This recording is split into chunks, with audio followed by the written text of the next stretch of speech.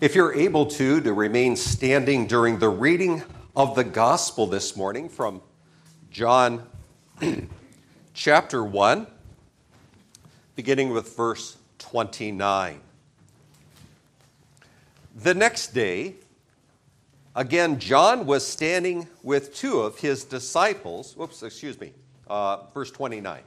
The next day, he saw Jesus coming toward him, that is John the Baptist, and said, "Behold, the Lamb of God who takes away the sin of the world.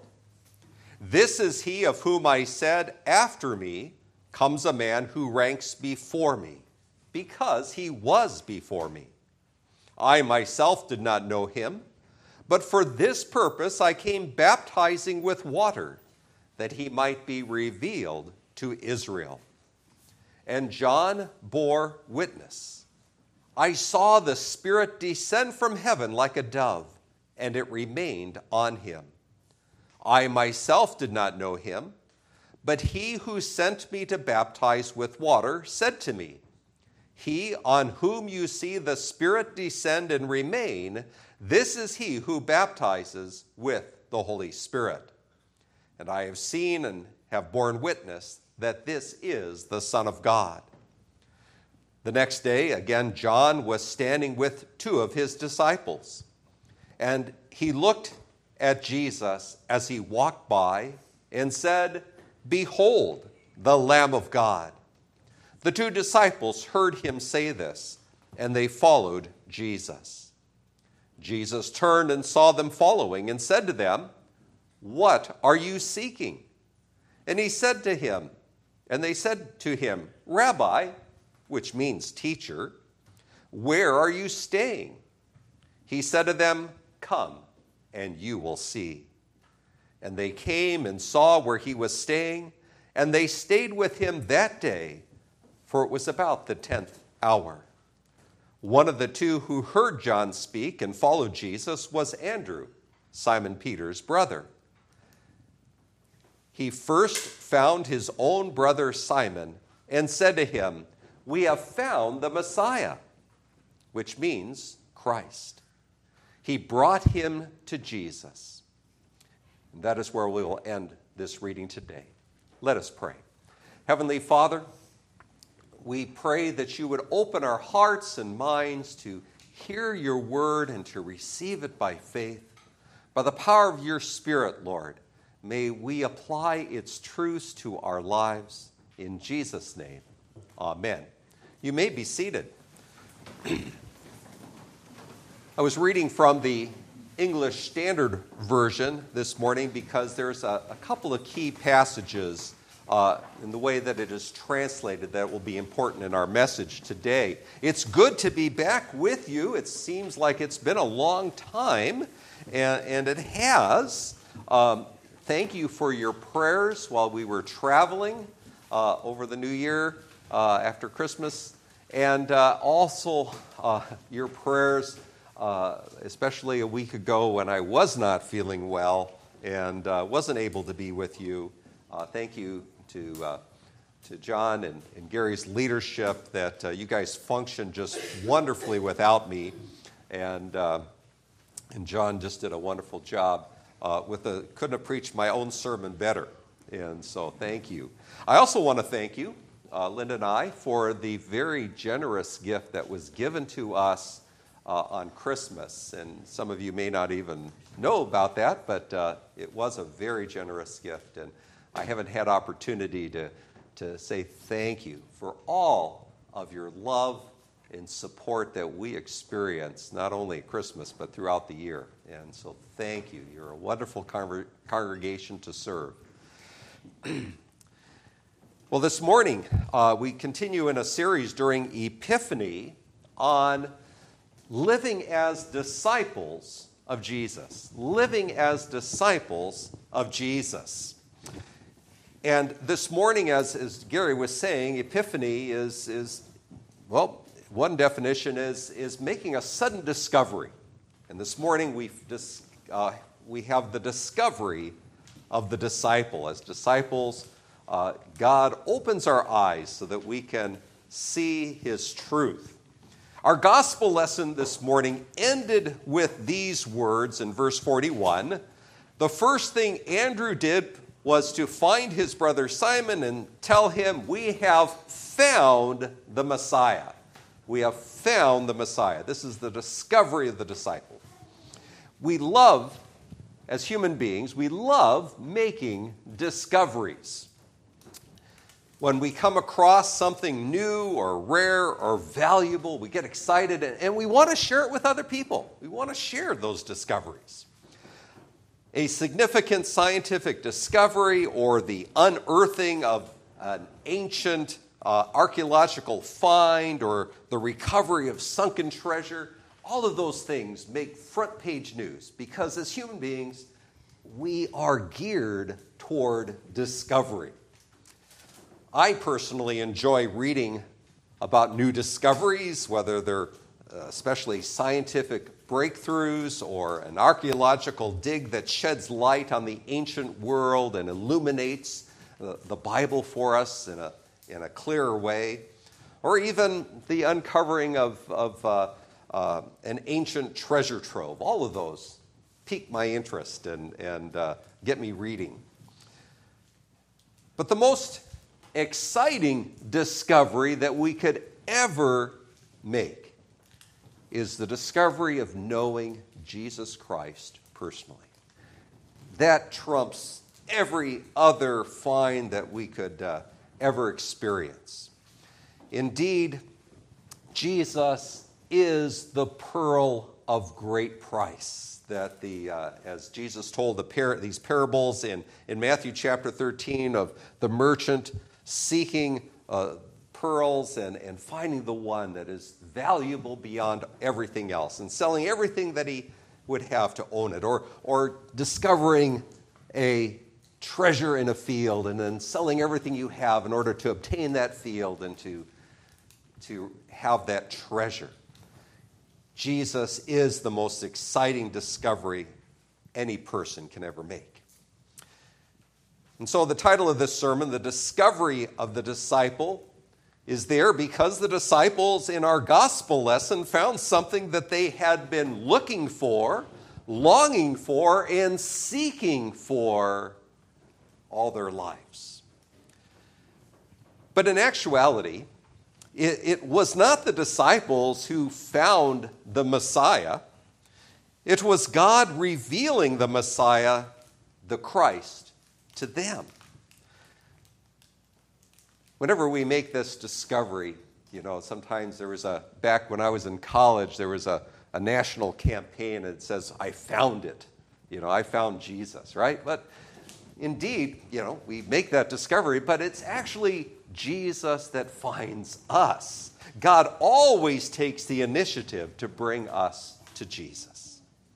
The season of Epiphany, as has been said, is about Jesus being revealed to the world, beginning with the account of the Magi who came from a distant country following the light of the star in order to find Jesus, the light of the world.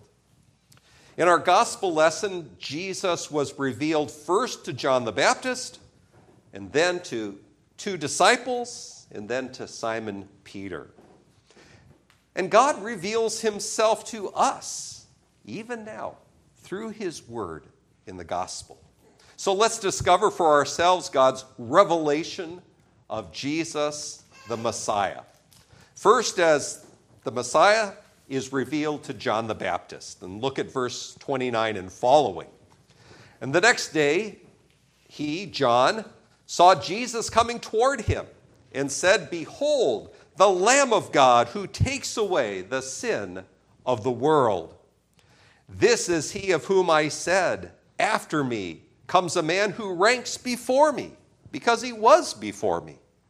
I myself did not know him, but for this purpose I came baptizing with water, that he might be revealed to Israel. And John bore witness. I saw the Spirit descend from heaven like a dove, and it remained on him. Well, John here confessed that he did not know who the Messiah actually was. John only knew because God had revealed it to him. In verse 33, and let me read that verse, John said, I myself did not know him, but he who sent me to baptize with water said to me, he on whom you see the Spirit descend and remain, this is he who will baptize with the Holy Spirit. And so John could not have known about Jesus except that God revealed it to him. John would not have known about the Lamb of God who takes away the sin of the world except by the inspiration of the Holy Spirit. And so John was speaking prophetically as he made that declaration. This is the Lamb, behold, the Lamb of God who takes away the sin of the world. He was speaking for God. God was giving him the words to say, and they are the Word of God for us. We also cannot know Jesus unless the Spirit of truth bears witness to our heart through the gospel, through the Word of God, that this is Jesus, the Son of God, the Savior of the world. John the Baptist concluded his testimony in verse 34, and I have seen and borne witness that this is the Son of God. John's testimony, this brief testimony, this brief proclamation tells us much essential truth about Jesus. It tells us that Jesus indeed is the Son of God in a unique way. That Jesus, in fact, existed before time. John says, he was before me, even though he came after me. Jesus always existed as God, and now has been revealed to us in time. And most importantly, John tells us that Jesus is the Lamb of God who takes away the sin of the world. We're told in the Gospel of Luke that John preached a baptism of repentance for the forgiveness of sins. And so the forgiveness of sins was John's message, and John was a catalyst for people to repent and to confess their sins. And yet it is God alone who was the one to forgive sins. John knew that he wasn't, it wasn't up to him to forgive sins. He was just there to help people repent and confess their sins so that God could forgive them. But now John proclaims that Jesus is the one who takes away the sin of the world, because Jesus is that Lamb of God, that perfect sacrifice for our sin. John is revealing that Jesus, in fact, is the fulfillment of all the sacrificial worship of the Old Covenant in the Old Testament. In the book of Hebrews, chapter 10, we're told that the blood of the Old Covenant could not take away sin, but was instead a reminder of sin year by year. Jesus now is the perfect sacrifice who alone can take away sin. So the Old Testament sacrifices just were a reminder of sin, and they pointed to the perfect sacrifice of Jesus who alone could take away sin. John is announcing in this passage, he's announcing the greatest discovery the world would ever hear. The culmination of all the promises that God had made to his people, indeed the realization of all the hopes and dreams of all of humanity. Here it is. Behold, the Lamb of God, the Son of God, the one who takes away the sin of the world. Well, second, we hear how the Messiah is revealed to two disciples.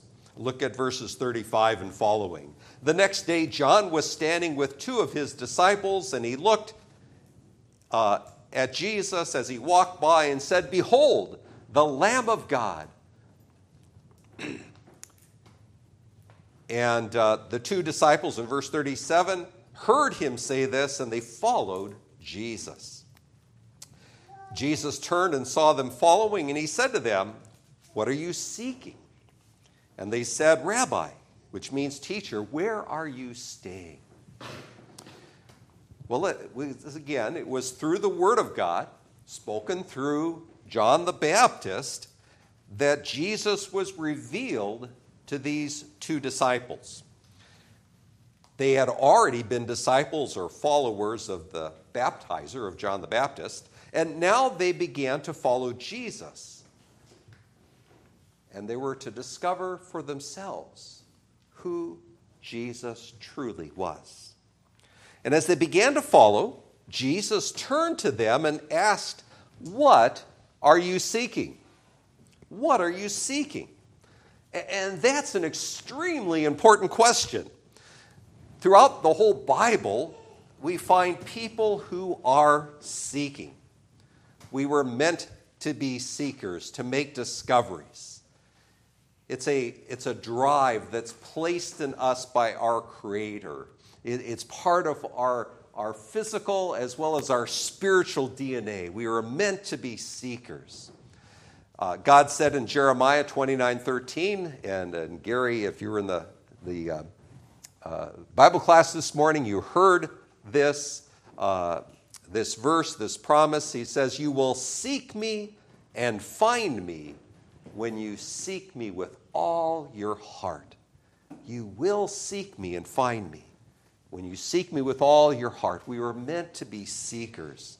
To seek is to make a careful and persistent search or an inquiry. It can mean to try to acquire something or to gain something, to ask for, request, or attempt to discover.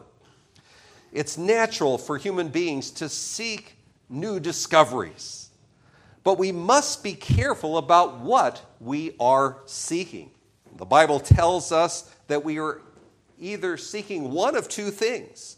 We are either seeking God or we are self-seeking. It tells us that in Romans chapter 2, verses 7 and 8. To those who by persistence in doing good seek glory, honor, and immortality, God will give eternal life. If we're truly seeking God, we're going to find Him, we're told.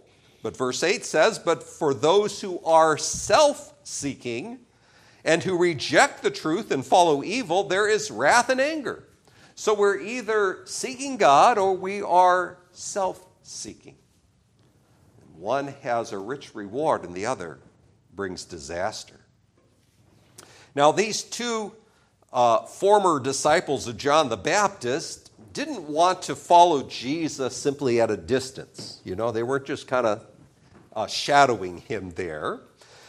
They weren't there to get a selfie of themselves and Jesus, right, to post on their social media, right? That wasn't what they were about. They weren't autograph hounds hoping to get his signature there. They wanted to enter into a personal fellowship with Jesus. They wanted fellowship and not just followship. They wanted intimacy with the Savior, not simply an interview with him. They were seeking to learn from Jesus to be his disciples. And we know that because they called him rabbi, right, which means teacher. They had already been disciples, literally learners of John the Baptist. They knew what it was to be in that discipling relationship, right? First with John the Baptist, and now with Jesus. And they sought to be his disciples, Jesus' disciples now. Typically, the relationship of a rabbi to his disciples was a 24/7 commitment. They would eat, sleep, and travel with the rabbi to learn not just his teachings, but to learn from his life and his example. And so these followers of Jesus asked, "Rabbi, where are you staying?" It implied that they wanted to enter into that kind of close personal relationship. And Jesus said to them, "Come and you will see."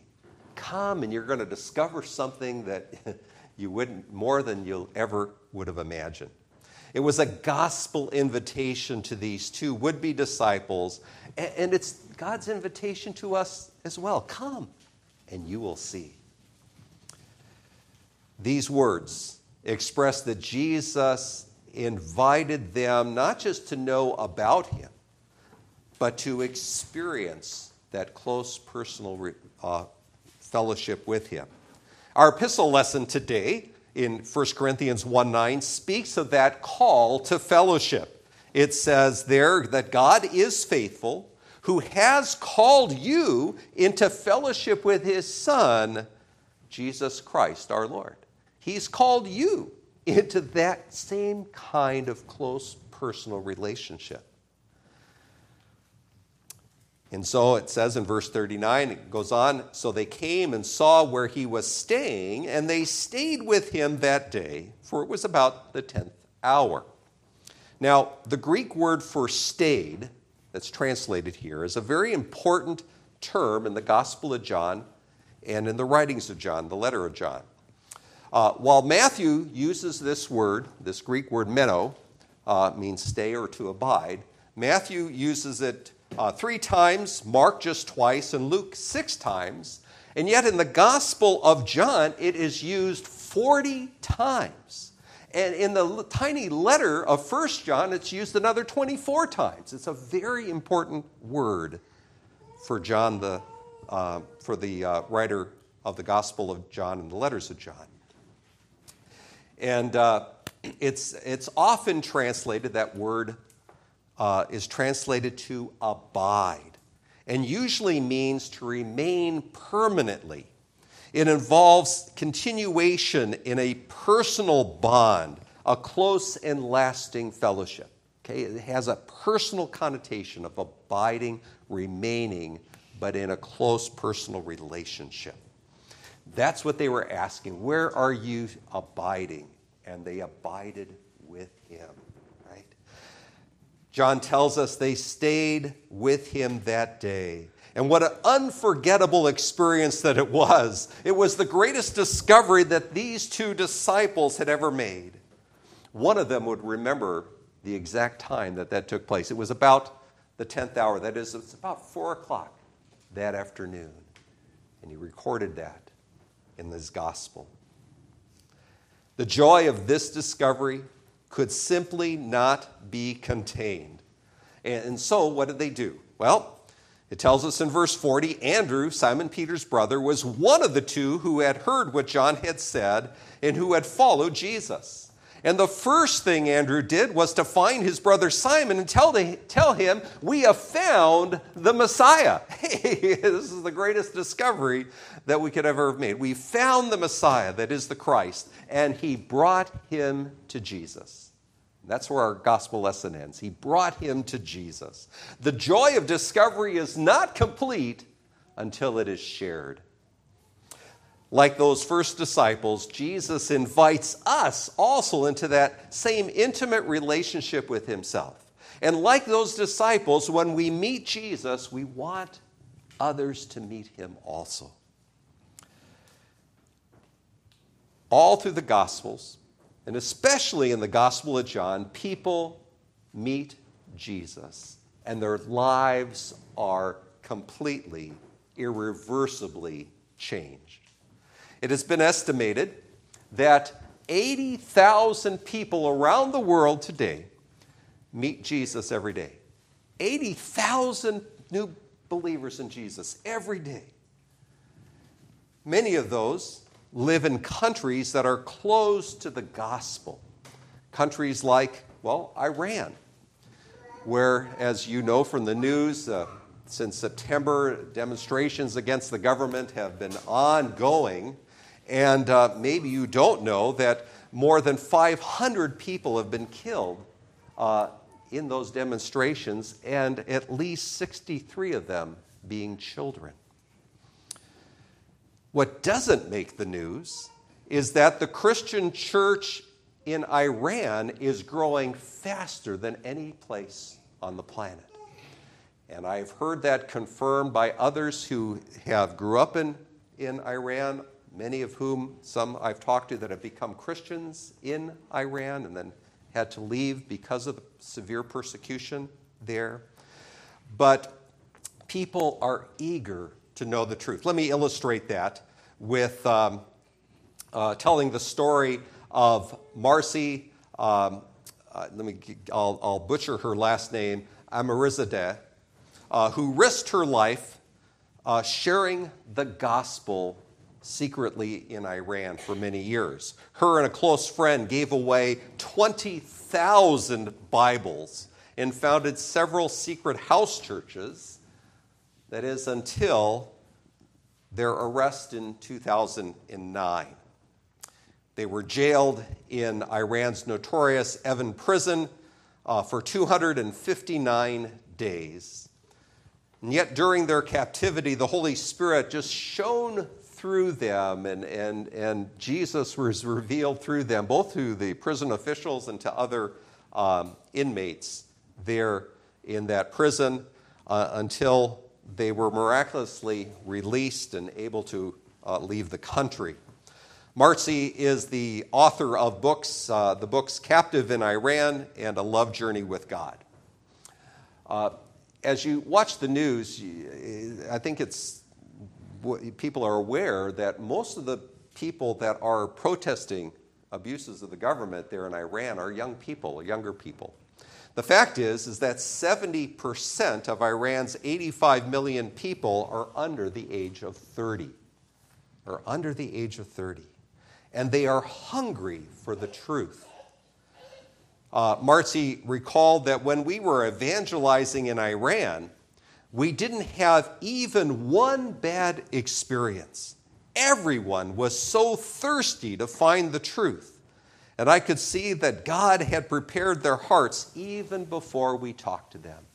And that's true for us too. We need to believe that God has revealed his Son to people even before we get to introduce them to Jesus. God is already at work and preparing hearts so that they would know Jesus. In Iran, people are desperately seeking the truth and coming to Jesus. Jesus asked those first disciples, "What are you seeking?" And I want to pose that question for all of us today.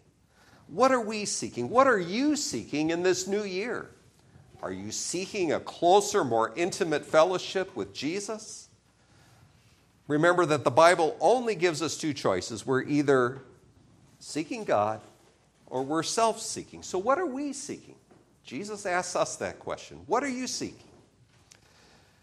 And then Jesus calls all of us to come and see. Come and you will experience more than you ever expected. Come and experience the love, peace, and joy that only Jesus can give. Come and abide in that close personal fellowship with Jesus as he promises. And then, of course, invite other people to meet Jesus. Everyone needs Jesus. And remember that just as in Iran or for these first disciples, God is already at work revealing his Son to them even before we introduce them. And so go with that knowledge. And finally, be ready. Get ready for the journey of a lifetime. Jesus promised to reveal himself to us in ways that we could not have expected. It's always going to be an exciting discovery when we journey with Jesus. Are you skeptical about that? Well, Jesus says, come and you will see. Come and you will see, and then get just ready. Get ready for the discovery of a lifetime. That's what Jesus promises. Let's pray. Heavenly Father, thank you for your word. Thank you for those who you revealed yourself to in ancient times, and thank you for those you are revealing yourself to even now. And Lord, help us to make that discovery as you reveal yourself to us through your word, and may we just do that daily. Open your word daily and discover you in a new and exciting way every single moment of our lives. And Lord, help us to share that with others. Help us to bring other people to meet Jesus.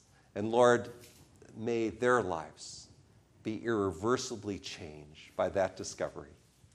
And so, Lord God, open our hearts, open the hearts of others, so that we can truly know you, that we can truly live in that close, personal relationship. And Lord, may we discover something new about you every single day.